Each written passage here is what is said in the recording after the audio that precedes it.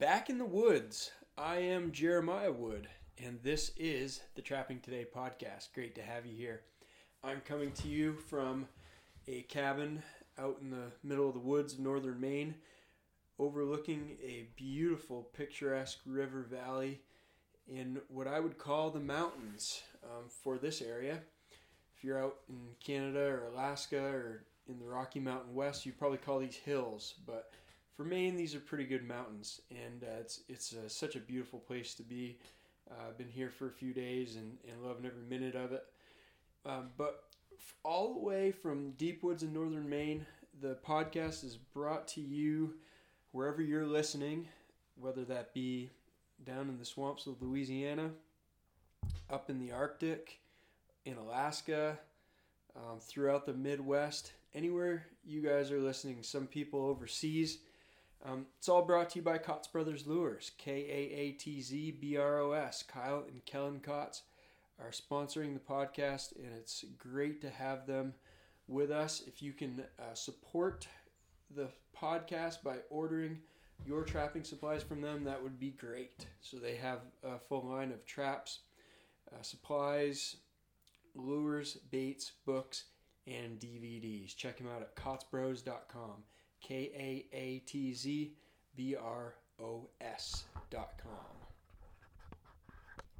So this episode of the TTP is going to be a little bit of a unique one, where we're not going to talk about trapping news or trapping methods. We're going to talk more about the trapping lifestyle and some history of trappers out in the woods. So I had the opportunity to catch up on some reading. That's one of the benefits of being out in a cabin in the woods for a few days. Maybe you can't keep up with all the latest goings on Trapper Man or the news as it relates to trapping. But the benefit is you can catch up on some reading. And so I got through a book I've been looking to get through for a few weeks. But I want to take you back a little bit to a project that I started working on this winter. And we talked a little bit in the past about ideas that I had for a project, and one kind of came out of that whole thought process on different trapping related projects I wanted to get into. And I decided to pursue some research on potentially putting together a book on a legendary trapper from northern Maine. And I wasn't going to say much about it, but I got to thinking, and I don't think there's a problem with talking with you guys about it, even though it may or may not happen. It's kind of in the early stages. But the trapper's name is Walter Arnold. If you know much about Maine trapping or even just trapping history in general, Walter Arnold was a legend. He was a trapper from the woods of northern Maine. He was a lure maker and a trapping supply dealer. And he was a very popular writer. He wrote a lot of articles for Fur Fishing Game and other magazines of the day. So he was well known. He was in contact with trappers from throughout the country, throughout North America. Very interesting character. Did a lot of writing. He kept journals for basically from the time he was in a young adult all the way through his entire life. He kept essentially a daily journal. And when Arnold was getting along in years, he actually sold his trapping supply business and he mainly had a lure making business. That was the bulk of what he did business wise. And he sold that lure business to Oscar Kronk, who is in Wiscasset, Maine, and still has Kronk's animal lures. And those were, lures developed for the most part by Walter Arnold and sold under the Arnold name until Oscar bought the business. When he was getting along in years, Arnold knew the potential historical value of a lot of his writings and his collection of different items. So he put them all together, and he donated all of his work basically to the University of Maine library to be preserved for its historical value. So I've been spending a little time at the library looking through some of his original notes and diaries and journal entries, articles, and collections of letters, and so on. And it's going to be a long process, but I hope to get something put together as a result. But one of the things that I came across, I was going through a bunch of old Arnold letters, and there was one special folder that was dedicated to letters from Sam O. White. And I didn't really make a connection there. This name Sam White did not ring a bell. So I started reading through them, and it was addressed Sam O. White, Fairbanks, Alaska. And there was letter after letter after letter. And very friendly, joking, talking trappings. Just a really interesting seeing the back and forth in the letters from Sam. And he seemed like an interesting cat. So I got home and I started doing a little research on Sam White. Turns out Sam was a fellow Mainer, born in the woods of western Maine, and he became one of the most popular bush pilots, wardens, and overall woodsmen in the state of Alaska. So he's quite an interesting character, and I found this book titled Sam O. White, Alaskan: Tales of a Legendary Wildlife Agent and Bush Pilot by Jim Reardon. If you don't know Jim Reardon, he was a fisheries and wildlife biologist. He was a professor at the University of Alaska Fairbanks. He actually spent some time in Maine, but most of his life spent in Alaska. And Jim was a bush pilot and a historian. He is the one that put together the stories from folks like Sidney Huntington. His book Shadows on the Koyukuk is stories told from to Jim by Sidney Huntington, legendary native trapper from the Koyukuk River region. Bush pilot Andy Anderson had a book that was told to Jim Reardon. Jim put it together, and he has a number of different books and articles about Alaska historical figures. So this book about Sam White is about 400 pages long, and it's mainly writings that Sam put together in his later years, and stories relayed to Jim, and research that he was able to pull together that goes through Sam's career as an Alaskan. It's a really good book. It's pretty fascinating, and I thought the interesting thing about this book from a trapper's perspective was how it talked about the different the overall lifestyle of trapping in the bush of Alaska, and how the demand for fur shaped that country and territory, and how that changed over the years. So I'm going to spend a little time tonight going through Sam's life and career and reading some passages out of this book to give you a little bit of perspective on the place and time. It was a really interesting time in the history of Alaska, and a lot of changes took place throughout the course of Sam's career.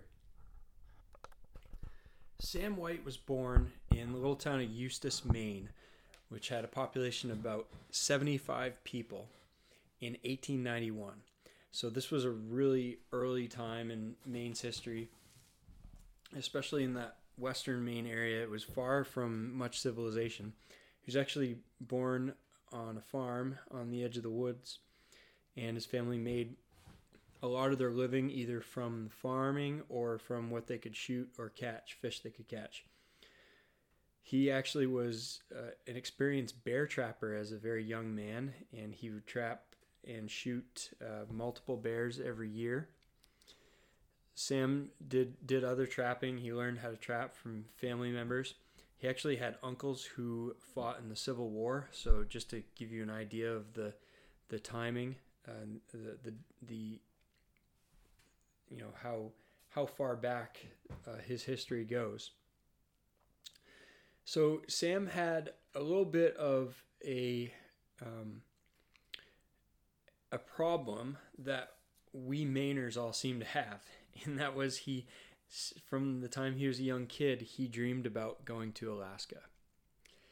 And I can't really explain the exact reasons that is so common, but for some reason, so many people in rural Maine dream about Alaska. And this has gone on for a very long time, and apparently all the way back to at least the late 1800s.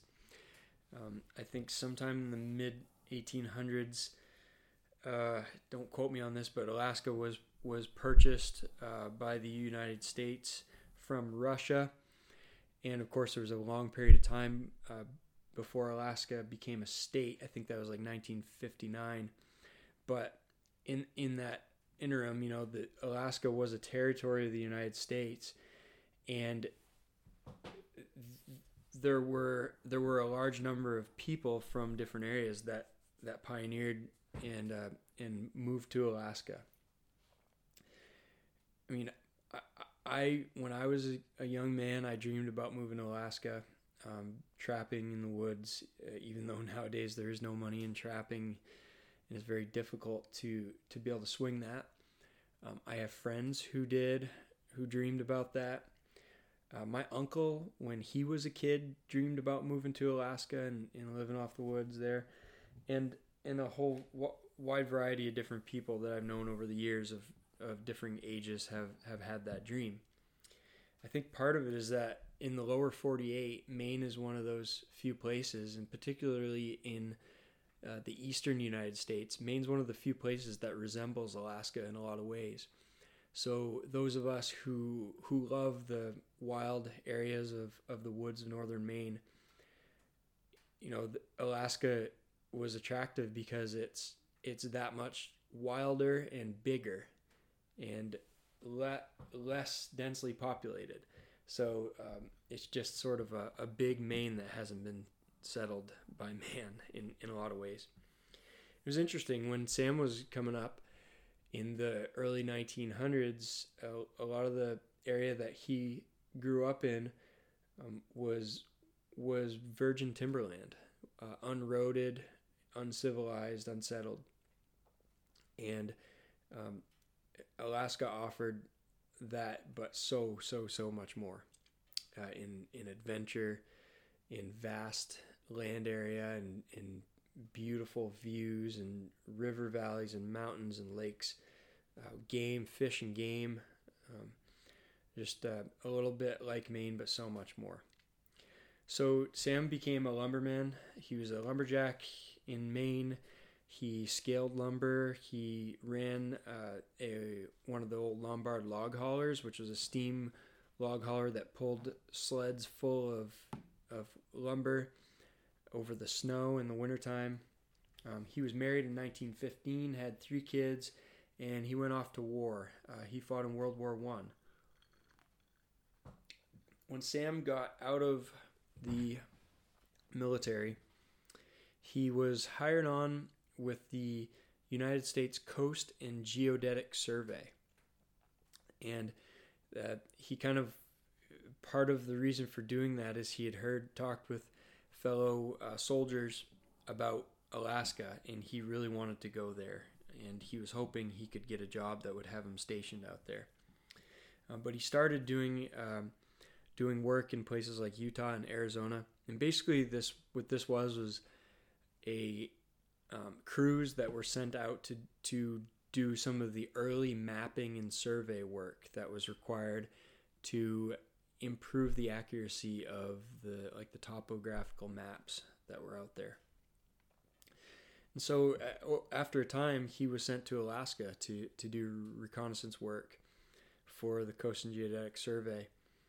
And what he did was go out to very remote areas. And the problem that the government had with Alaska is so much of it was unmapped, and the stuff that was mapped had not been ground truthed.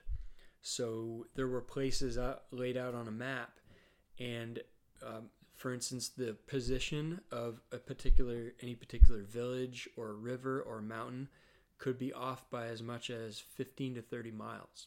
That's how big and vast the area was and how unmapped and untraveled it was. Remember, this was before planes, so there was really no way for people to accurately map an area without actually getting on the ground and doing it. So a lot of what Sam did in those early years was go out to remote areas and climb to the very tops of mountains, and he would establish stations on the mountains. And a lot of times this would be a light station where he'd have a light on the top of the mountain, and he'd go to a nearby mountain and he would measure, he would work out the angles from one mountain to the other, and through basic geometry, from peak to peak to peak, and measuring all the different angles, they were able to get the distances each peak was from the other. So they started to work out distances, and they mapped all those kind of off of one another, and after a time they were able to connect certain areas and get the exact distances between towns and between river valleys and mountains and so on. This was a lot of really difficult on the ground work. They were out on their own for weeks at a time. They packed in with horses a lot of times. A lot of times they used dogs, and other situations they traveled by canoe up and down rivers. What he was doing is working for the Coast and Geodetic Survey in the summer, and then he was off in the winter. So Sam's first winter in Alaska, his brother came out and joined him, and his brother worked with him on the survey for a while, and they decided they were going to spend their winter trapping in Alaska. So Sam and his brother Pearlie had experience trapping in Maine, and they figured, well, most of the species are the same that we trapped in Maine. And one of the things that I'll probably talk about later on, or you'll see later on, is Sam was such a good woodsman, and the reason he was so successful in Alaska, not only was his positive attitude, hard work ethic, and just a lack of fear of anything, is that his time in the woods of Maine really prepared him well to survive in Alaska, because basically a lot of the conditions, the cold, the snow, the remoteness, in Alaska are very similar to Maine. It's just on a much greater scale. Our super cold weather here in northern Maine is 40 below zero. The majority of the really cold weather, you're talking 20 below. Of course, in Alaska, that's 50 to 65 below zero. So it's just everything in a much bigger way. But Sam and Pearlie were going to go beaver trapping. So they talked around with old timers and tried to figure out where would be a good place to go set up a trap line. And a few of the old timers told them, you should go on the Anchorage to McGrath Trail. So this was what is now known as the Iditarod Trail, the trail where the sled dog race goes through.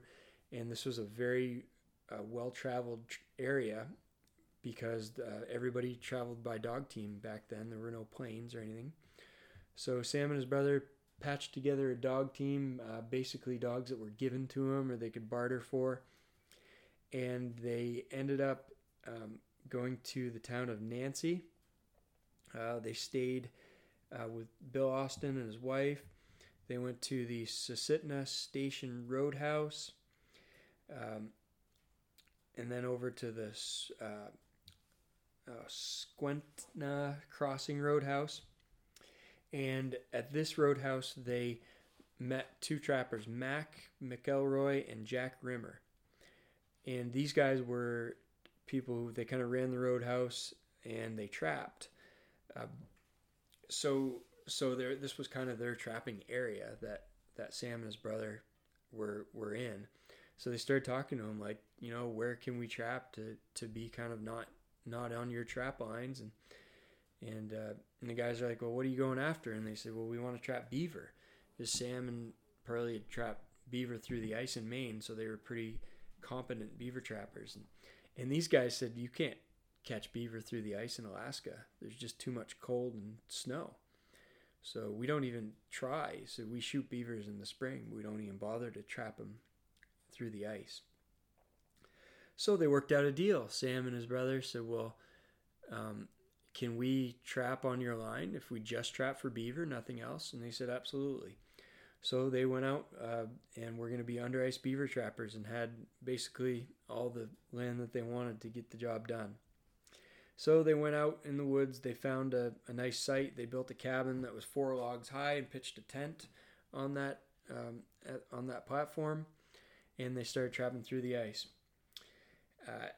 Their first check, I think they set 14 traps, and one of the old timers came over to visit them to see if they could catch anything, because he didn't even know how to trap beaver through the ice. He didn't know it was possible, so he was kind of looking for some entertainment. They went and checked those first 14 sets, and they caught 6 beavers, and the guy was convinced. And Sam and his brother ended up with 66 beavers that winter. It was just a small catch for them, but Jack and Mac ended up more than doubling that catch just from learning Sam's methods of under ice beaver trapping. So they kind of advanced things a great way in under ice beaver trapping in Alaska. They came out to Fairbanks or Anchorage, and they sold their fur, and they got a pretty incredible price. Made a lot more money than they thought they would. So Sam settled in Fairbanks in 1924. He lived there. He's a young man, and he actually ended up living there for most of the next 50 years. And the book goes through a few stories of young Sam going out around Fairbanks and on adventures with dog teams, sheep hunting, moose hunting, just going in different areas, dog sledding, meeting up with trappers, stopping at different roadhouses. And then it goes into more of his recon work. A canoe trip up the Salcha River, the recon work he did from Shaw Creek to Eagle to Fairbanks. Him and another guy traveled from Eagle to Fairbanks by canoe and then by foot, just stopping at these different roadhouses that used to be spaced out along the trails before planes.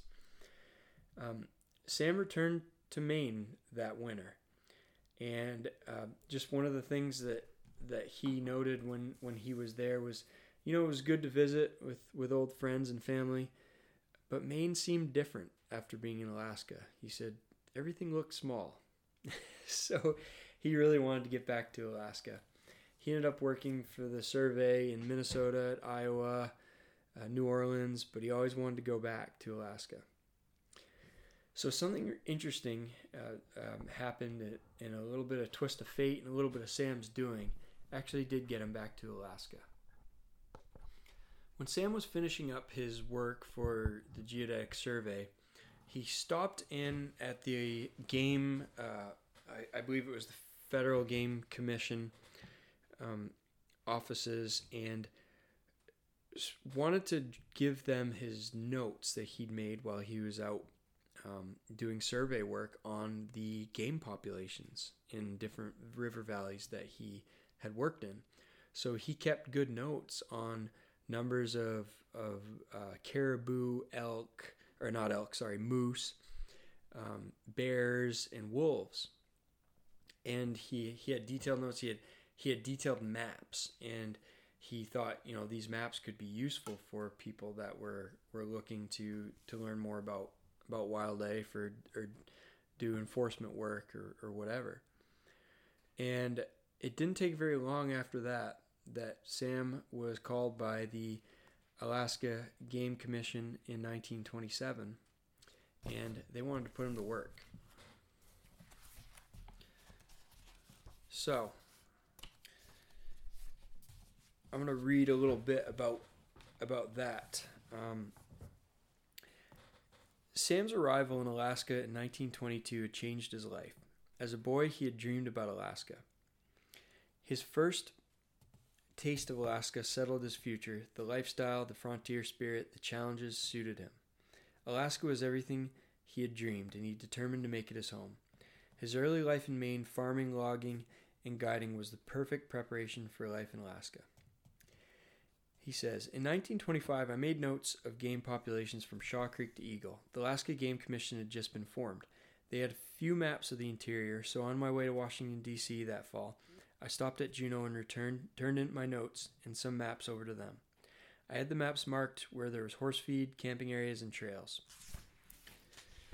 It's probable that he applied for a position with the Game Commission during that Juneau visit.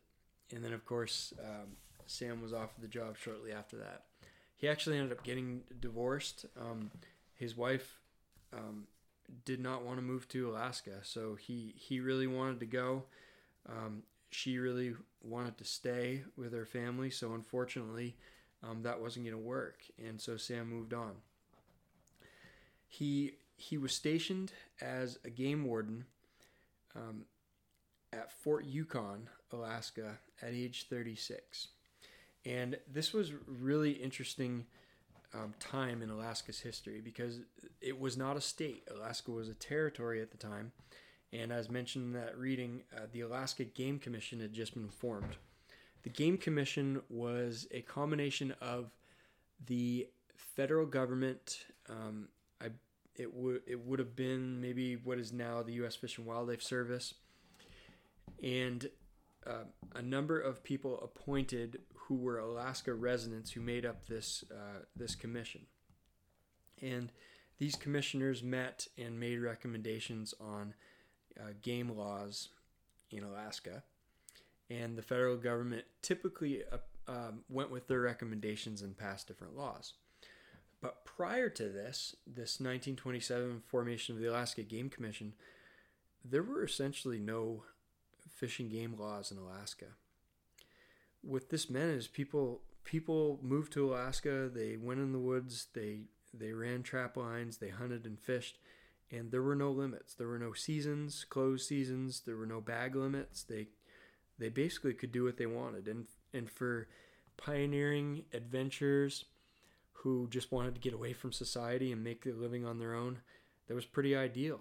You know, they moved there partly because there were no limits.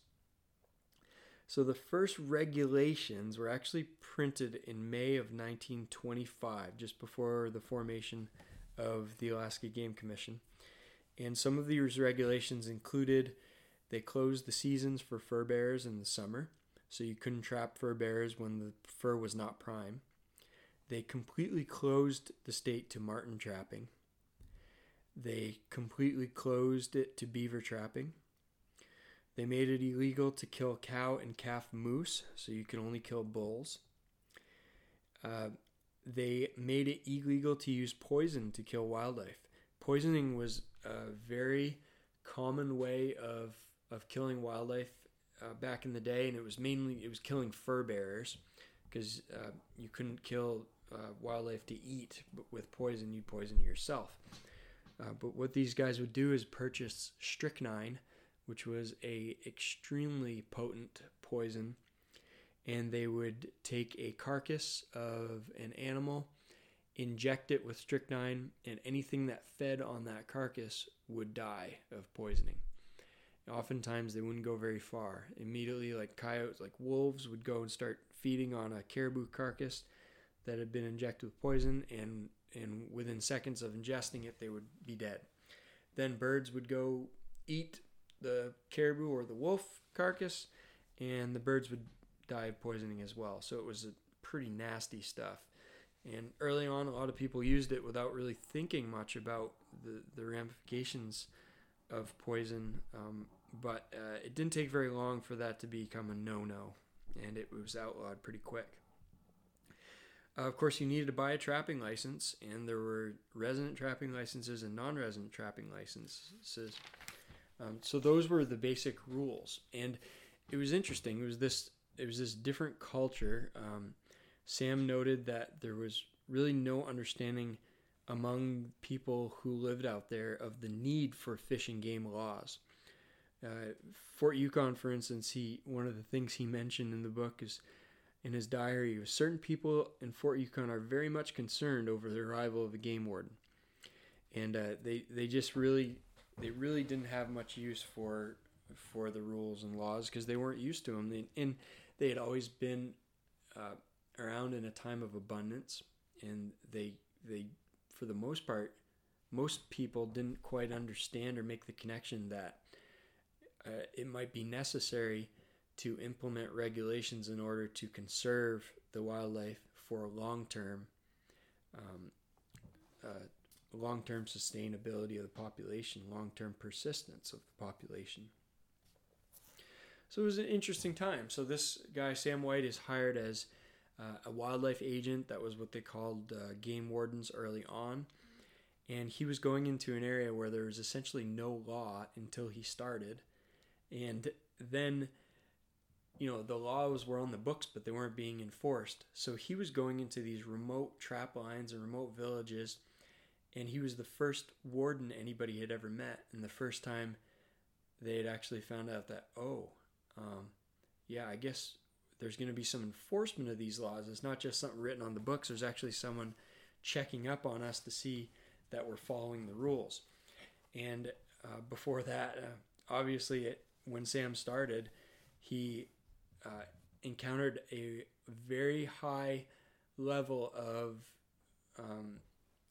of law breaking because people just had done things the way they'd always done them, and there was no impetus previously to actually start changing their ways and follow those rules.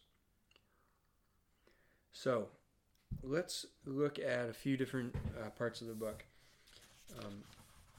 First, I'm going to read part of Sam's early going in the Fort Yukon area after he was hired on. So it goes. I arrived in Fort Yukon at the beginning of winter 1927, the first resident federal fish and wildlife agent for the area. This struck many of the old-timers as rather funny. The need of regulatory laws for game and fur wasn't apparent to them. Fort Yukon residents were more or less hostile to game conservation. Until I arrived, everything had been wide open. Bag limits for moose and caribou, although on the books, were ignored, as were closed seasons. Same with fur bearers. It was mostly an Indian village, about the biggest native village in the interior. Natives were lukewarm to the conservation of wildlife. The white old-timers were hostile at first. The local commissioner, who acted as judge in legal matters, was also quite hostile. The town was divided into two factions, the old-timers and the mission. The mission was generally hostile toward game law enforcement, but after I'd been there for 3 or 4 months, they warmed up a bit. The next several years produced an abundance of fur, and I doubt that my presence the first year had little effect on the rise or fall of fur bearers. Same with moose and caribou, both of which were plentiful. It was a beginning that had to be made. The situation over the next many years was going to change. Most locals thought the free and easy way of using fur and game would last forever. Fort Yukon was a great fur center in those years, when fur was king in Alaska. Can you imagine living at that time? I know I've talked about it before, in that book, Hunters in the Northern Forest. That book was written back in late 60s, early 70s, and a lot of the Richard K. Nelson writings were directed at the past, around the 1930s, when fur was really booming.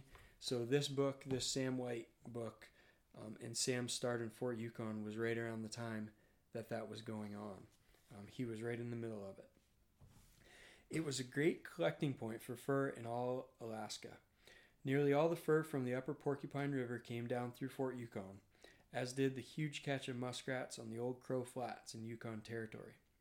The Yukon Flats themselves yielded great quantities of fur, and the backcountry to the north, as well as to the south as far as Beaver Creek, Birch Creek, and Preacher Creek, contributed. This was truly frontier country then. The airplane had not yet changed lives, and all mail arrived and left by river steamboat or by dog team. Great dog sled loads of fur went out of Fort Yukon during winter and spring. They were bulky and in some ways resembled loads of hay under canvas. There was adventure tied up in each bundle of fur, of which nothing will ever be known. Trappers disappeared, and there were other tragedies. The old-timers of this period were frontiersmen of the first magnitude. They were hardy, rugged chaps who worked hard and when it came to play, the same. However, there was little leeway for play in the lives of these trappers. Playtime was during the all-too-short summer. Most came downriver from their trap lines in early June and had to return back up to the northern rivers in late July with boatloads of supplies and equipment so as to get to their operating grounds before freeze-up. Trappers south of the Yukon had a little more leeway, but they too were usually gone in early August. Of course, there were many who trapped on the Yukon Flats who usually came into Fort Yukon during Christmas holidays. A few combined summer fishing with their winter trapping.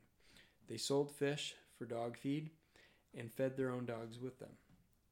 The dog population on the Yukon was immense. Nearly everyone, including the Indians, had a team from 7 to 18 dogs. George Davies and Bert Stewart ran the picturesque two-story log Fort Yukon Hotel. It was a paying concern.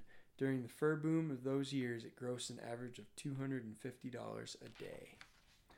So Fort Yukon was quite a place back then. So not only did the trappers make a lot of money during that fur boom, so did the traders who established trading posts up and down the river. And Sam writes a lot about the different traders, fur buyers, and I'm just going to read a little bit about one of them. But throughout the book, there's a whole pile of stories from different traders. Sam was going up the Yukon River doing a patrol, or the Porcupine River doing a patrol. It was 62 below when I arrived at Rampart House, just across the Canadian border. 2 native dogs there froze to death that night and were promptly chopped up and fed to their teammates. Rampart House sits on the side of a hill atop the steep banks of the Porcupine River. Winds sweep through there, and it's very cold. I remained 2 days, conferring with the RCMP. Dan Cadzow operated a trading post at Rampart House. He was a powerful character who annually took in about $250,000 worth of fur. A lot of the fur was exchanged for groceries and clothing. The local native women made much of their clothing themselves, and they were a well-dressed bunch. They were also well-fed as far as meat diet went. That's about all they were used to, with a little flour and beans. Cadzow's volume of trade goods was not large. Silver dollars was the smallest change at his trading post. 6 cream crackers, such as came in barrels, $1. 4 candles, $1, and so forth. Under these conditions, my grub box didn't get half filled. Dan had a 2-story frame house with hardwood floors, the only frame house north of the Yukon. Rachel, his native wife, was a very fine old lady, respected by everyone. Dan often made trips stateside, accompanied by Rachel. Sometimes he chartered a special train while touring the country. He acquired a new boat every year and didn't take pains to preserve the old ones during breakup. The old frame house is abandoned now. Last time I was there, it sat forlornly empty, its white paint and green trim peeling. Rachel lived there alone for several years after Dan died. Sam often visited those roadhouses and traders while he was patrolling the trap lines of different trappers and making sure they're complying with the laws. Later in January, I left Fort Yukon to make a patrol via Beaver to Caro and Big Squaw and return via the Chandelar and the native village, then known as Chandelar Village, now called Venati. I followed the mail trail from Fort Yukon to Beaver, and a trail of sorts from Beaver to Big Squaw. I left most of my outfit in a shelter cabin at Arenzic Crossing and followed a trapper's trail up the Arenzic. The trapline belonged to Joe Roberts, a Portuguese national. He had roughly $7,000 in fur, which was a heap of money then. He also had a new and very well-built cabin. He could sit on his bunk and eat off the table, and also attend to the cooking on the stove. He had about 75 pounds of sausage made from moose meat and moose casings, which was expertly spiced and delicious. He was also eating lynx meat, but did not urge me to partake. So, I don't know about you guys, but one of the coolest things about these old-time stories to me is the individuals, the people that settled and the people that moved into these areas and built cabins and ran trap lines. They were adventurers. They lived hard, rugged lifestyles. They were tough. It was an extremely dangerous profession. And they were so unique and just larger than life characters. So I really, that's kind of my favorite part about reading all this old stuff, is the stories of these people. And I have a little bit of Sam's writing on the old timers of Fort Yukon. So just kind of he came into Fort Yukon around the time a lot of these guys were very active on trap lines. Many of them had been prospectors and had moved in with the gold rush in the late 1800s, early 1900s, and they stuck on and spent a lot of time trapping when the fur boom was on. That's kind of how they made their living. So this section is on Fort Yukon old timers.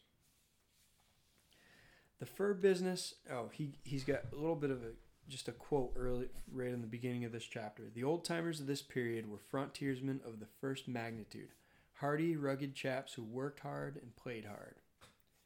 The fur business was booming when I arrived in Fort Yukon in 1927.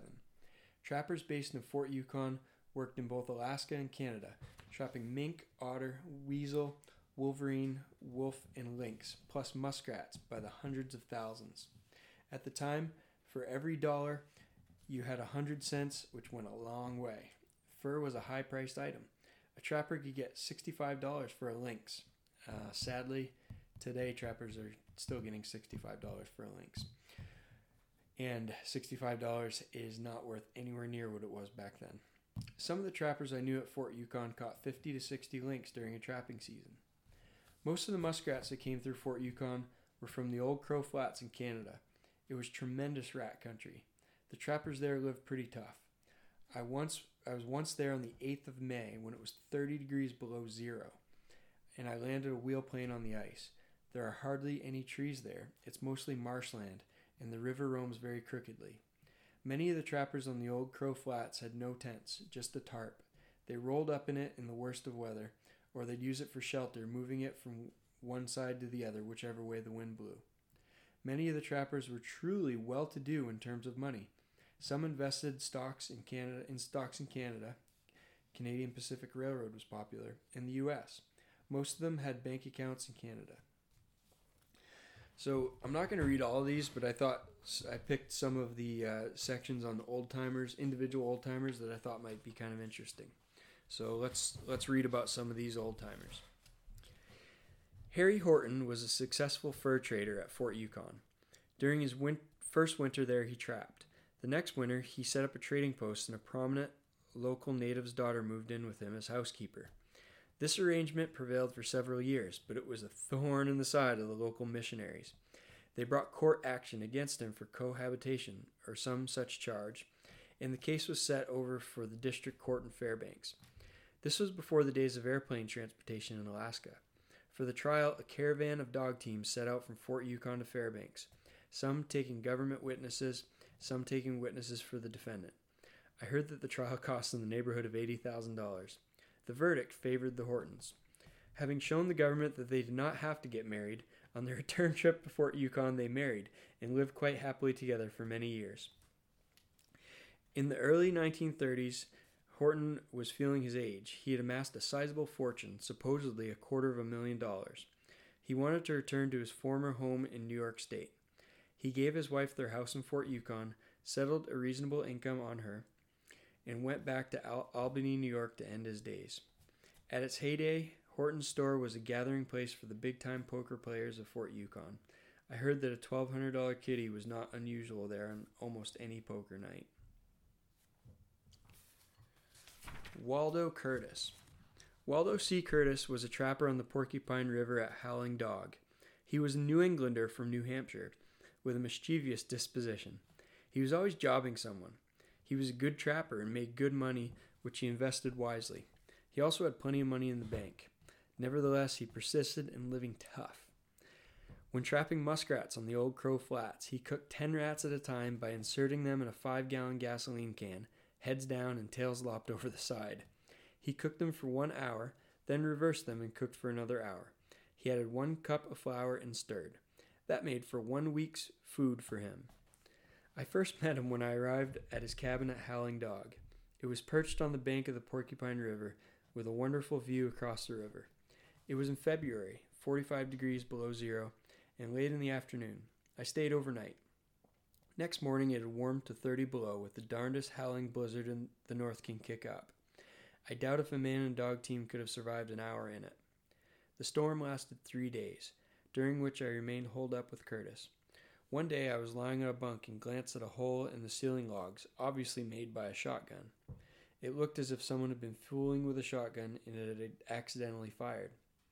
"Curtis, how'd that charge of shot get in your ceiling?" I asked. "Oh, hell," he said. "That's where I shot a damn game warden last summer." I was in Circle one April en route to Fort Yukon, where an old-timer, bowed with years and hardship, wanted to give away his 7-dog team. He was kind-hearted and didn't want them killed.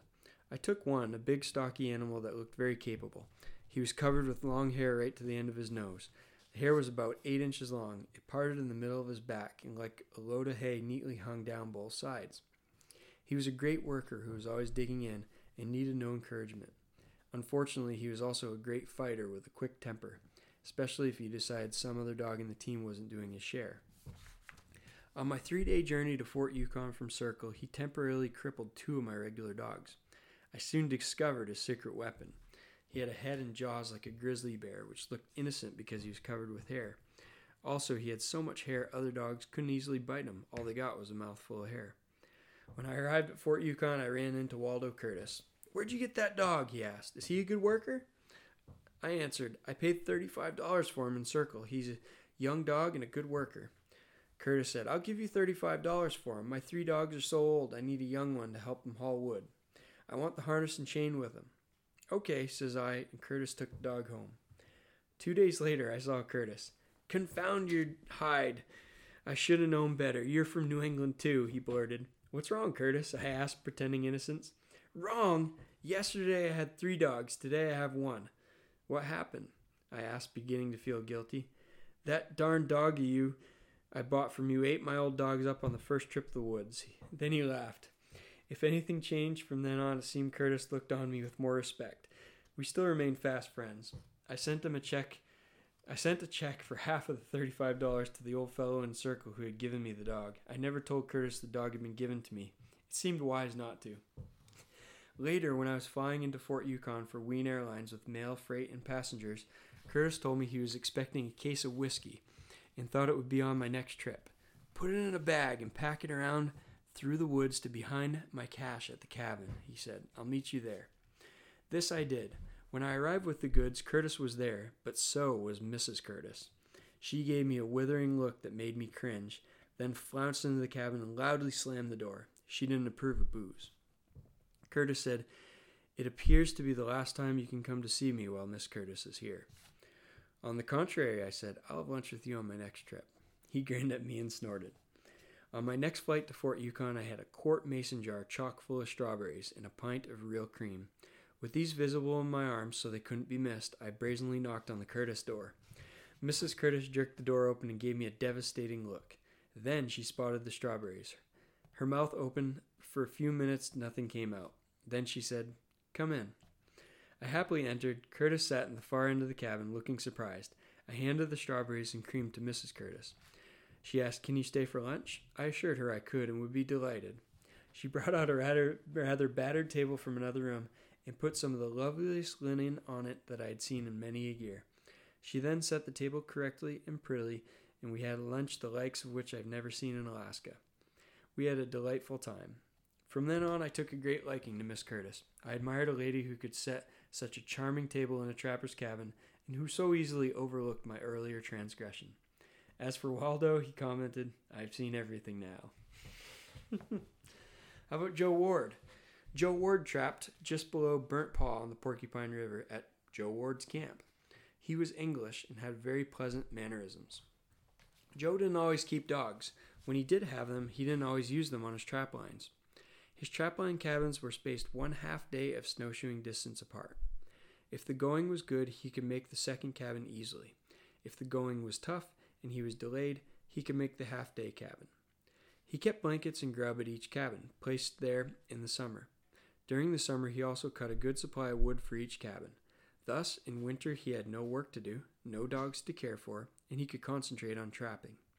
He always caught $6,000 worth of fur.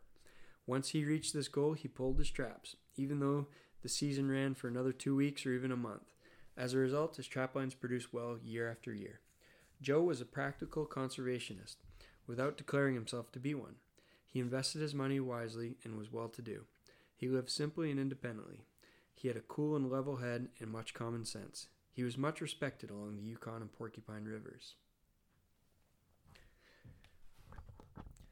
Harry Martin trapped on the Porcupine River, about 20 miles below Howling Dog. One of his cabins was 6 miles from the Curtis cabin at Howling Dog. He was a loner, he wanted no company, and he called on no one. He usually had 6 dogs and 6 small toboggans, which, when loaded with gear, he hitched individually to each dog. His caravan of toboggan-pulling dogs with Harry at their head must have been some sight. His cabin was built into a hill so that he had to build one end only. The hill made the far end. It was crude beyond words. 2 dogs lived in the cabin with him, with kennels under his bunk. The place was always filthy. When the various trappers on the Porcupine came downriver after breakup, they got together for the trip to Fort Yukon, camping nights on river bars for the several-day trip. Not Harry. He pitched his lone camp across the river from the others. In Fort Yukon, he built a doghouse cabin far above town and stayed there while in town, which was never long. He outfitted as fast as he could and took off up the Porcupine again. Harry got married on one of his trips to Fort Yukon. No one seemed to know quite how it happened, but it did. It didn't last long, however. During winter, a few years after the marriage broke up, Harry was found dead in his cabin. One of his dogs defended the cabin and the body so vigorously that it had to be shot before the body could be removed for burial. Harry Healy was smallish but hard as nails. Southbound, I once stopped at a trail cabin on the Porcupine River between Old Rampart and Rampart House. It was cold. The cabin had a good stove, and I fired it up for lunch. A frozen and animal-chewed caribou hind quarter laid on the floor of the cabin. There was also a 2-pound lard pail in a corner, likewise on the floor. It was full of greenish mold. Ugh. I heaved both items out so I wouldn't have to look at them while eating lunch. As I started to eat, Harry Healy showed up with his long string of big dogs. He tied his sled to a tree to anchor the team and came in. "Harry, you're just in time. I have enough lunch for both of us," I said. "No, I cooked mine own lunch," he responded. Then he looked all over the cabin, under the bunk, under the stove and table. "What are you looking for?" I asked. "Where's mine sourdough and where's mine caribou meat?" he asked, kind of exasperated. I had heaved his treasures into a snowbank behind the cabin. I told him so, and he retrieved them. He then thawed pieces of chipped green sourdough and chopped chips off the caribou leg and fried them on the stove. They must have tasted better than they looked or smelled, because he ate with great relish while I had to avert my gaze. Harry disappeared one winter. It was generally believed he broke through the ice on the Yukon or some other river. Bill O'Brien, trapped on the Black River. Although he had trapped there for years, he still lived in a tent. He was rough and tough and lived hard. He had a team of 9 large Malamutes. In the dead of winter, when it was very cold, he broke his leg. He managed to crawl to the tent and get to his sleeping bag. He couldn't cut firewood and he had none ahead. And I won't tell you the rest of the story because it's pretty sad. John Roberts was a loner at first, but he later married Miss Berglund, widow of John Berglund. The now Mrs. Roberts was the mother of 3 Berglund sisters, all of whom were as capable as any man on a trapline and in living in the woods. Mr. and Mrs. Roberts trapped on the Black River and had a couple of substantial caches with cabins there. At one time, while patrolling with an aircraft, I was at their place with the Royal Canadian Mounted Police Constable Walter Bain. The Roberts fed us for a week and refused to take pay. We slept in a tent 2 of the girls had pitched for us across the creek from their cabin. The girls also brought us ice for water, swamp hay for our beds, and wood for our stove. When we returned to the Roberts place in the afternoons, the girls helped us take care of the airplane. The 2 sisters ran a long trap line and were catching a good amount of fur. By then, John Roberts was up in years and had obvious tremors. He could no longer get out on the trap line. Mrs. Roberts kept 1 year's supply of staples on hand at all times. She had preserved great quantities of wild berries, and we lived like kings while there, for she was an excellent cook. And a note is Evelyn Berglund Shore's book, Born on Snowshoes, was reprinted in 1993, originally published in 1954, and that's a book basically about their life on that trap line in the cabin. So there were a bunch of old timers there. They were unique characters, all a little different. They were rugged and tough, and they lived tough. And life was hard. It was a very challenging lifestyle. It was very rewarding, but it was also not without its risks. And a lot of people didn't make it. But quite a time. Imagine the amount of freedom those people enjoyed, and the ability to make a living catching fur and living off that trap line would have been pretty cool. So around that time, Sam decided that it was really getting to be difficult to travel with a dog team and on snowshoes, and he wasn't very efficient in his patrols. So he pushed and pushed. He met Noel Wien, who was co-founder of Wien Airlines, which was a very popular flying service in remote Alaska. And Noel was basically the pioneer bush pilot in Alaska. And he and his brother Ralph taught Sam to fly a plane. So Sam learned to fly. He bought a plane because the Alaska Game Commission had no interest in purchasing a plane or allowing him to fly a plane or paying for it. And so Sam basically just bought a plane with his own money, spent money to buy his own fuel and maintain the plane, and he flew around and did his job. Over time, he was able to convince the Game Commission that it was using a plane was an incredibly effective way of getting his job done and being efficient in patrolling and catching the bad guys. So there's a lot of different stories about his patrols, both via plane and otherwise. And we'll talk about we'll go into a few different stories there.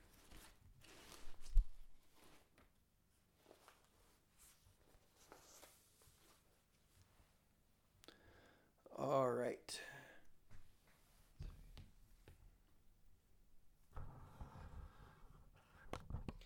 I flew my own airplane for 6 or 7 years to do my job as a wildlife agent, costing me personally around $15,000 because the Game Commission refused to reimburse me. That was the main reason I eventually had to sell my Swallow in 1937. Flying and keeping an airplane was expensive, and I couldn't afford to continue to subsidize the Game Commission. Money didn't come quickly and easily in those days. I didn't fly patrols for about a year. I got the Game Commission airborne against their will. They hadn't the slightest idea that planes would be of any value to them. I made game counts from the air. They hadn't realized it could be done, and I couldn't convince them. They regarded me as being a nut about airplanes, which, of course, I was. When I first flew around the country with my own plane, I created much havoc among trappers, fur buyers, and especially aliens who weren't properly licensed. Many aliens lived on the creeks and in the Yukon River Valley and elsewhere, people the Game Commission had never heard about. Most didn't have licenses. Some government officials surreptitiously helped these illegals dispose of their furs, making a little profit for themselves.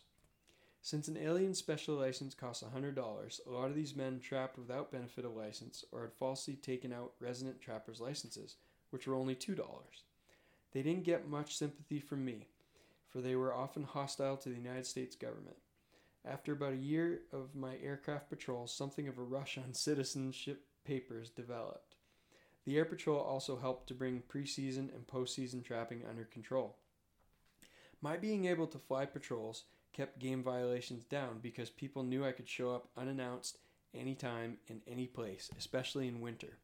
I got some unheard of results with airplane patrols. At the time, some people who lived in the woods committed atrocities on the game. They didn't know how to defend themselves from my eyes in the sky because I could be on top of them so fast. My patrols, for the first time, gave some protection for the game and fur. Fur, of course, was one of those lifebloods of Alaska in those days. Years after I flew those early patrols with the Swallow over the interior, some Indians told me, "Before we got to be friends, Sam, we used to shoot at your airplane." I wondered where those holes in the fabric came from. Now I know. Good thing I didn't know this at the time. I'd have probably put a steel plate under my seat. So over time, Sam transitioned from patrolling on dog team to patrolling from the air. Here's one of his last patrols on dog team. One of my last patrols by dog team was into the backcountry about 130 miles from Fairbanks, where 5 trappers were reportedly feeding moose meat to their dogs on a very large scale.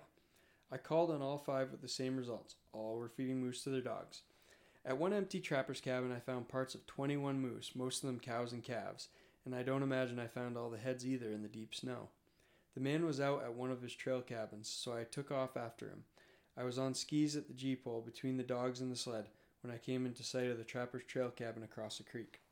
The trapper's dogs began to bark, and he came out, grabbed a .30-06 that leaned against the cabin wall, pumped 5 cartridges out into the snow, and went back into the cabin, shutting the door behind him.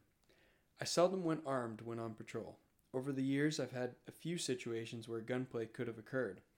Once, a Scandinavian was standing behind a cabin door. When I kicked the door open, he was standing there with a .30-06 rifle in my gut with the safety off. He was shaking. I stood quietly and stared him down. He threw the rifle on the bunk.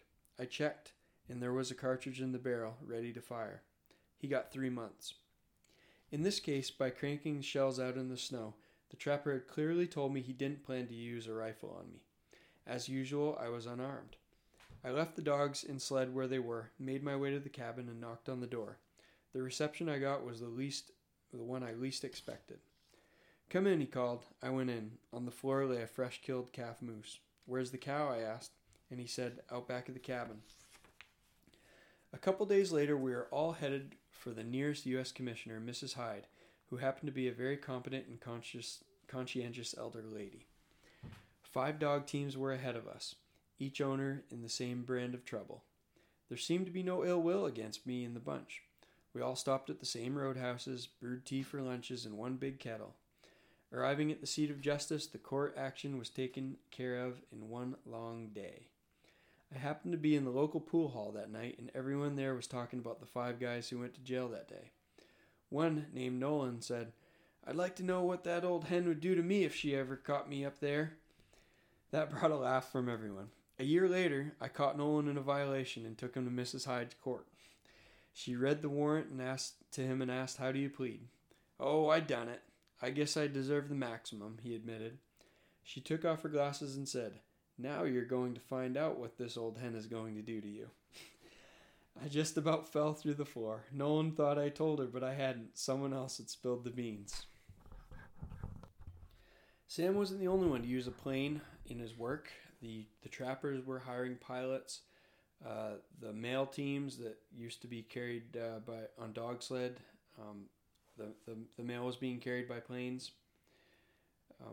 The foot travel, dog sled travel, boat travel, that was all kind of completely changed when the airplane made its way into the bush of Alaska.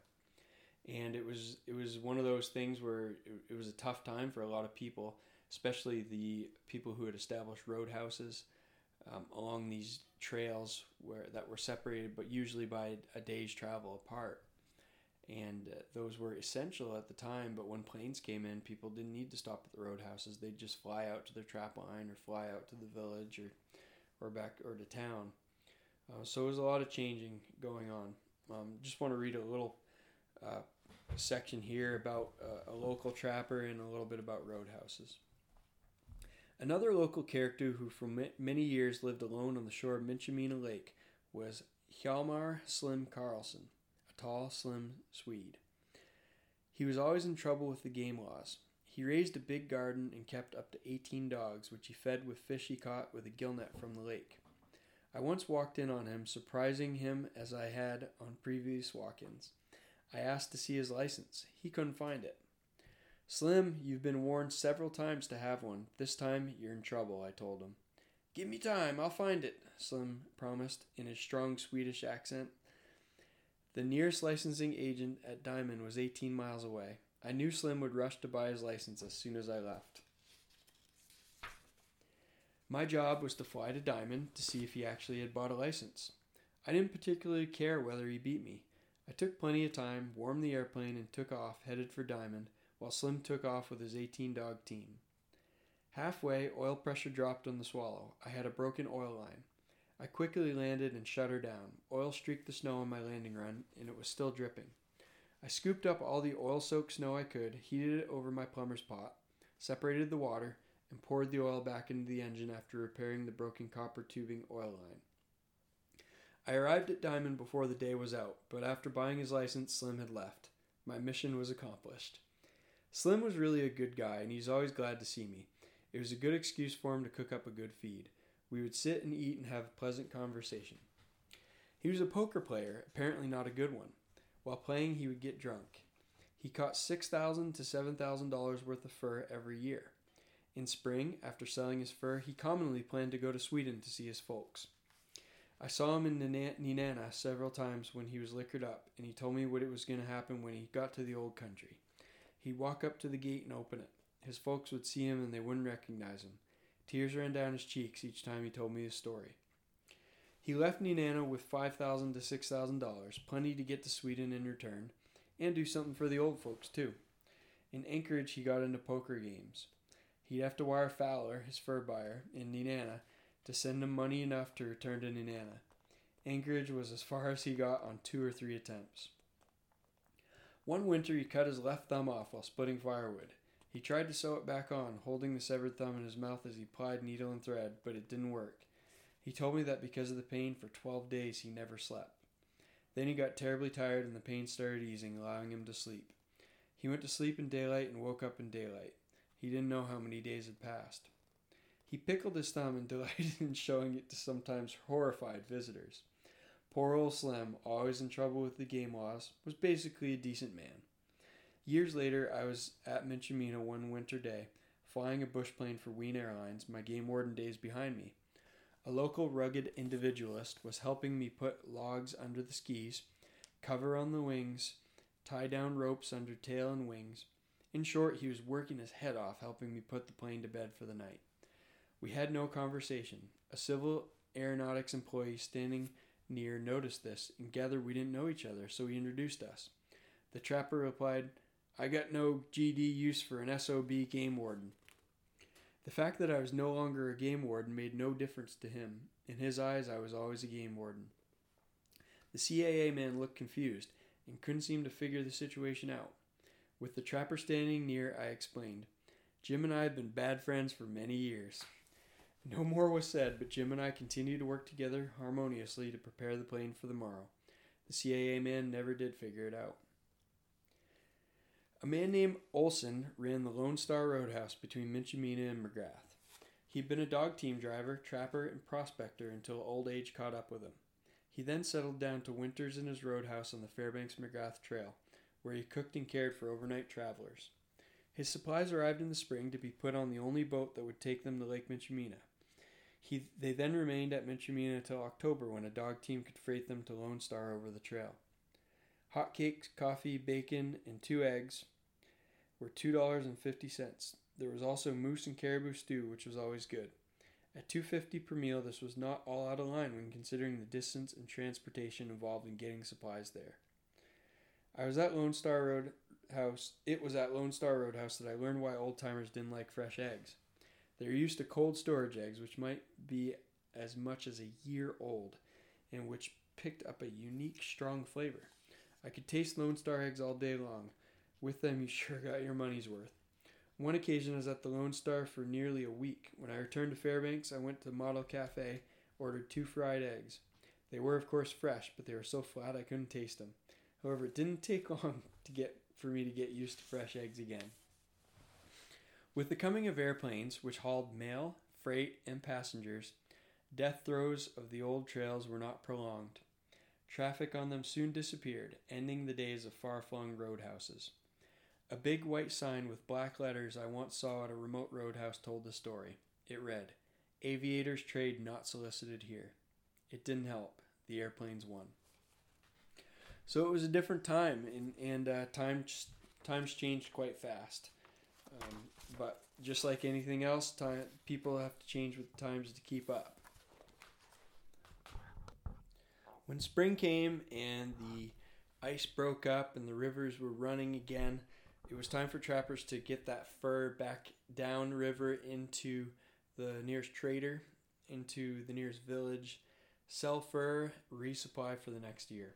And that was a time where, for a warden trying to enforce the game laws, it was quite an opportunity to patrol and catch people as they're coming into town.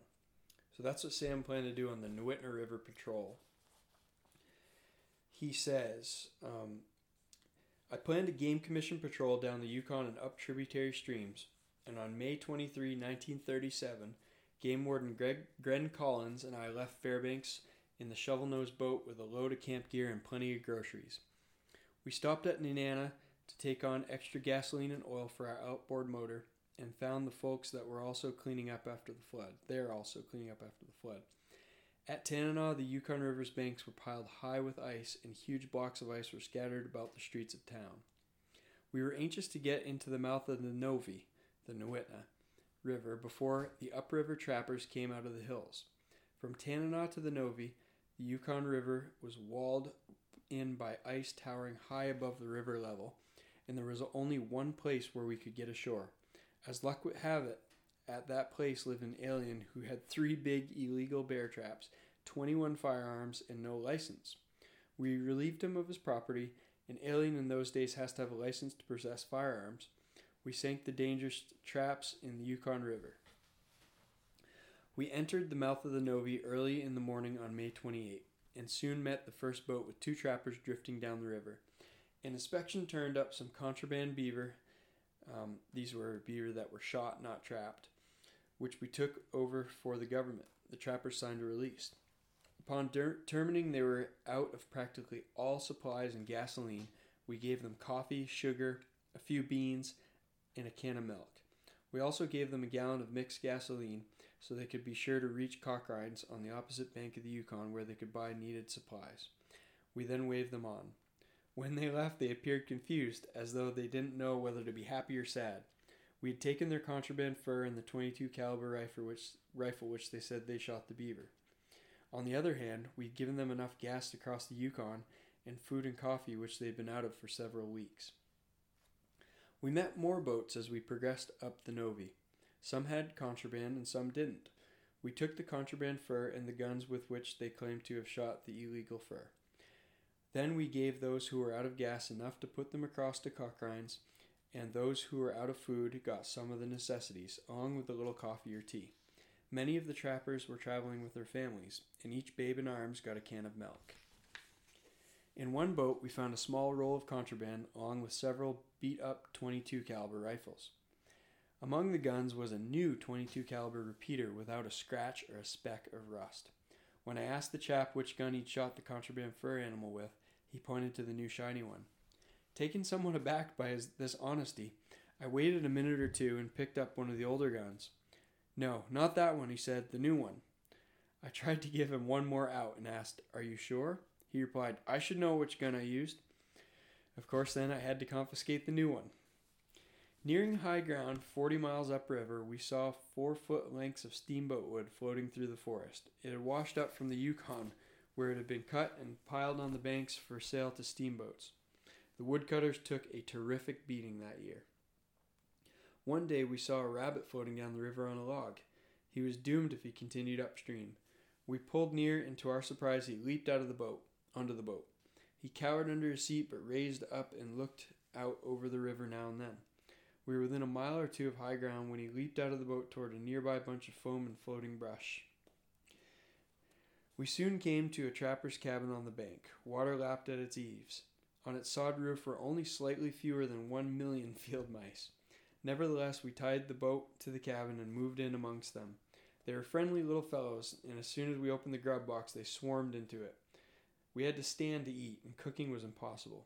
Every time we opened the check box, we found a couple mice in it that had been shut in from the previous opening. They didn't seem to mind. Then a strange thing happened. Promptly at 7 o'clock that evening, every last mouse ran off the roof, leaped into the water, swam into the woods. In 1 hour, they all came swimming back and swarmed onto the roof again. Then at 7 o'clock the next morning, they repeated their trek into the woods. We were packed and loaded when they returned, and as they again clambered under the roof, we shoved off, leaving some cold hot cakes, which we hoped they enjoyed. About noon, we arrived at high ground on the Novi and went ashore and pitched camp. As we unloaded the boat, we found about a dozen of our little friends from the cabin roof had come along too, and were doing quite well. We camped at a bend where we could look both up and down the river, and divided the time into watches to catch up on sleep. According to our list, one trapper was left upriver, and we figured he would show up soon. After a time, he drifted around the bend, and we hailed him ashore. In his boat, in a bed of grass, was a freshly killed moose. His 3 dogs were eating off one end, and he was eating off the other. Flies were eating all over it. By the time he hit the bank, he was explaining why he'd killed the moose. Except for the moose, he'd been out of food for 10 days and was hungry. He was tall, lean John Lassian, a good-natured Scandinavian, probably in his late 60s. He kept apologizing for shooting the moose. He seemed to think I would see to it he was locked up forthwith with the key thrown into the Yukon.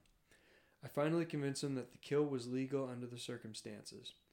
In Alaska, game can be killed for food when there's no other food available. We fed John 3 times in 3 hours before he left our camp, and each time he filled up on coffee, hot cakes, bacon, and eggs.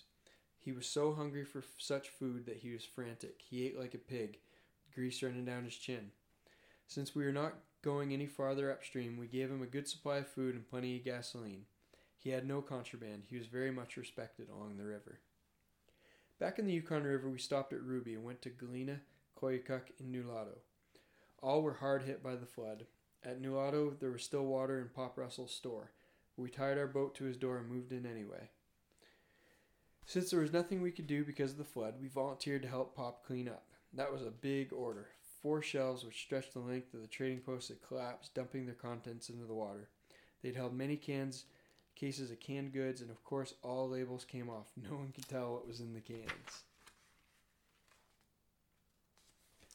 So that was the Nweetna River Patrol. The next story is about a big bust in the McGrath area.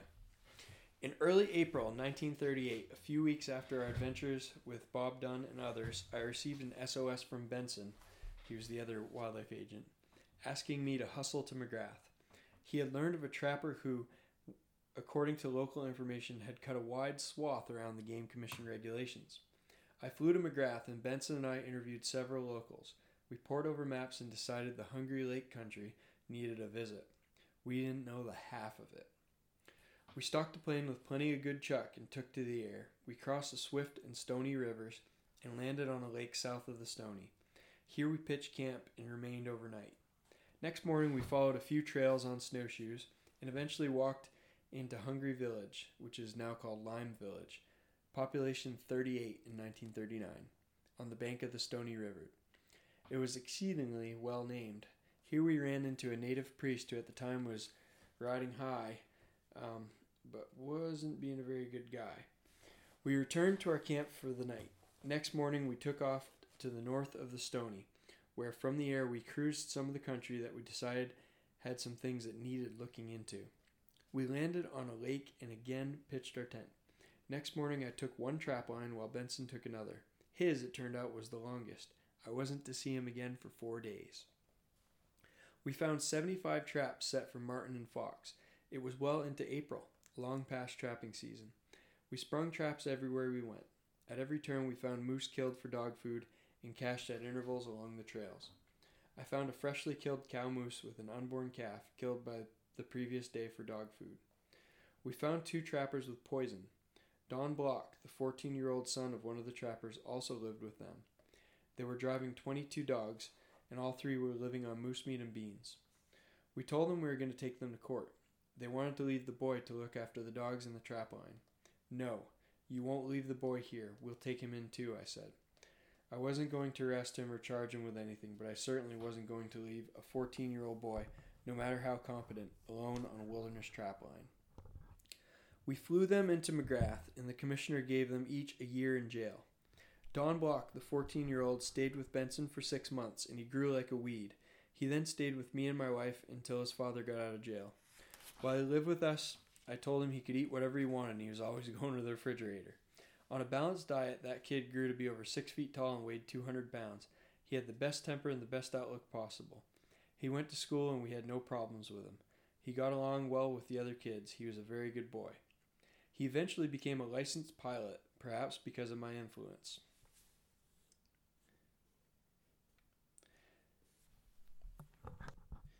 The next several days were tough ones for both of us as we got onto another poison-using, law-violating trapper, but we stuck to it and ran out all the trails we could find, including several single snowshoe tracks. It was appalling to see the destruction of wildlife that had been dealt out by that irresponsible man in this wilderness where game was abundant. We ended in a cabin on the Stony River, low on chuck. We were reduced to eating beans fortified by illegally killed moose meat we had seized. Our last batch of beans turned sour and started pushing hunks of our moose meat out of the kettle. We had things pretty well rounded up with the violator in custody, and with him we returned to our tent camp and our airplane. The sun was out full blast and the trail was melting. We struggled on, tired and wet, finally reaching our tent. As we crawled into our sacks, I observed, "It sure is getting dark early this evening." "Take off your sunglasses, Sam," Benson told me. We were both near exhaustion. We flew to McGrath with the trapper and our evidence and readied for court. When he saw the evidence, the U.S. Commissioner was shocked and in no mood to temporize.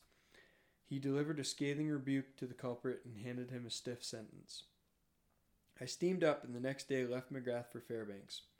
Weather was threatening with big, thick, wet snow squalls sweeping through the valley. It became increasingly difficult to fly around them, and I was caught in one, and in a matter of minutes the airplane's wings picked up a heavy rime of slush. Then it congealed. The ship staggered, and I had to do something quickly. I knew where there was a triangular pattern of 3 round lakes. They weren't very big, but they were adequate for an emergency landing. Despite the gloom and limited visibility, I found the first lake, but I had to land the ship hot, owing to the ice. As I touched down, the ice fell from the wings, and the ship took to the air again, being relieved of the load and the malformed airfoil.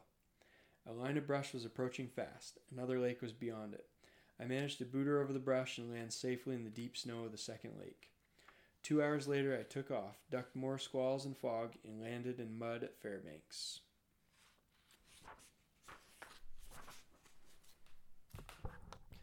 So Sam transitioned from being a wildlife agent to a bush pilot, and he quit the Wildlife Commission. There was some things going on that he didn't agree with. Some people kind of skirting the rules in the upper management level, and he quit. So immediately after he quit, his friends at Wien Airlines offered him a job for more money as a bush pilot flying around in the remote villages of interior Alaska. And Sam was just perfect for the job. He was a really great, skilled pilot. Had very good judgment. He was really friendly and people loved him. So there's a whole section of this book that we won't get into about Sam the bush pilot. But lots of adventure, lots of different things going on. Just a really short reading here about the times, how the times were changing with the planes and things kind of moving forward in Alaska. Sam says, rural Alaska was changing fast. A few prospectors were still scattered about, and many trappers, but they soon began to leave the hills for construction jobs. Along with World War II's drain on manpower, the building boom was just getting started, and before long I was hauling passengers out of the river villages and packing very few of them back. So that's kind of part of the change where fur prices weren't doing as well. It was easier to live in town. There was more work there. And only the people that really loved that lifestyle more than anything else in the world were the ones that stayed. A couple of other quick passages. I thought this one was pretty cool because a guy that I don't know too well, but I consider him a friend already, who lives up in that area. This was, I believe it was his wife's grandfather that was mentioned in this little passage. And when Sam was a bush pilot, he was flying. He did a little stint with the government as part of a survey crew, and he was flying the surveyors around, and they did a bunch of work in the middle of winter because they needed to use the stars to make these determinations at different angles to determine the exact latitude and longitude of different areas on the map. So they had to have clear, starry nights, and they used time that they gathered from the BBC radio, combined with the locations of the stars and their different angles at specific times to determine exact latitude and longitude, which was pretty cool. But they ended up landing on this remote lake in the middle of nowhere, essentially at night. And it says, just after they landed, while I was taking care of the ship, the others dragged the tent out, and Tim Wallace had it up so fast and so neatly that it impressed me as much as it did the Air Force boys. We were boiling coffee and heating the beans when across the lake, through falling snow, we saw a light bobbing among the trees. It neared, and soon a voice hailed, "Is it Sam? Are you all right?" "Is there any place in Alaska where they don't know you?" Lieutenant Hank Craigle, who hailed from Connecticut, wanted to know. "Not around here," I said. "No one else with a plane would likely be out here this time of year and on a night like this." By then the light had reached camp. It was carried by Philip Peter, another native trapper whose cabin was 3 miles away. He had heard us circling, thought we might be in trouble, and had come to see whether he could help. That was the spirit of the North, and it made an impression on the Air Force guys. Philip had dinner with us, and when he returned to his cabin, he carried with him some real luxuries for a bush trapper. Sam made all kinds of different friends out there. He was just such a friendly guy, a fun-loving guy, and he always liked to visit with people and hear stories. One more we'll talk about is a letter written about Sam from Sidney Huntington, famous from the book Shadows on the Koyukuk. Sidney was one guy that lived one incredible life, and I wanted to read a little bit about what Sidney said about Sam.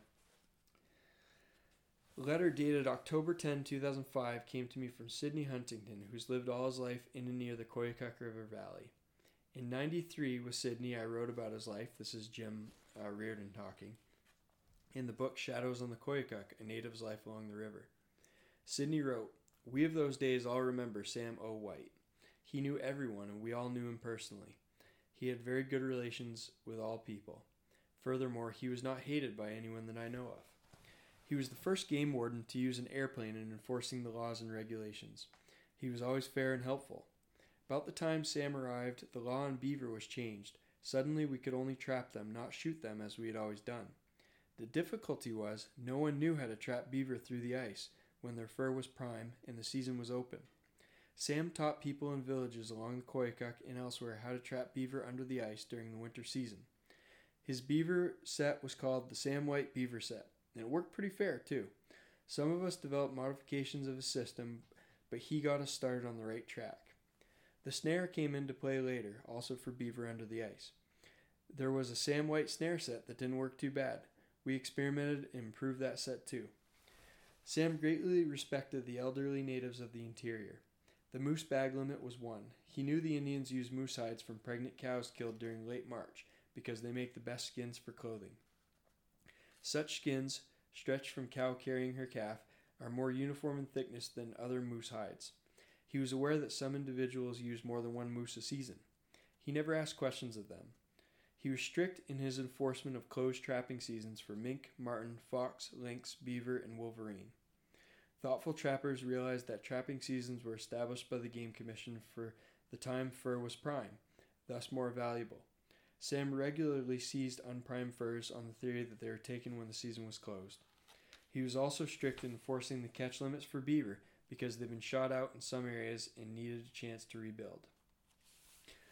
So that, in a nutshell, is a few pieces of the story that is Sam O. White and things that he experienced in Alaska during his time.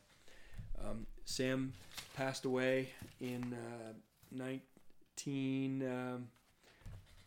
when was it? He passed away when he was approximately 1976. I think he was 80-something years old at the time. He lived a long, full life. He was one heck of an adventurer. He saw more of Alaska than maybe any other person. Very well loved. And he did a lot. And by writing all these things that Jim Reardon was able to put together into this book, Sam really gives us a unique insight into the lives of the different characters who were trappers back in the early days in Alaska. And I know this is Trapping Today. Some of you might think, well, maybe he should start calling this Trapping Yesterday podcast. But I think it's cool and I think it's important. There's so much history out there, and it's something that's easily forgotten if it's not written down and we don't take the time to read it and listen and remember a lot of that history. I think it helps us to understand where we started in the whole trapping industry, how things got started, where they began, and how things have evolved over time. It's really important to me. I think it's cool. So anyway, that was a very long-winded episode, and I apologize for all my misreading and stuttering and everything else. But hopefully you found it pretty cool. The book is called Sam O. White, Alaskan by Jim Reardon. It's not the easiest book to find, but you get on Amazon, Abe Books, a few other sites online, and you should be able to find a copy. I think mine cost me $20 or $30. Excellent book. So check it out. And thank you for tuning into the Trapping Today podcast. I appreciate having you here listening in. Until next time, keep on talking trapping, keep on thinking trapping. We'll catch you on the next episode.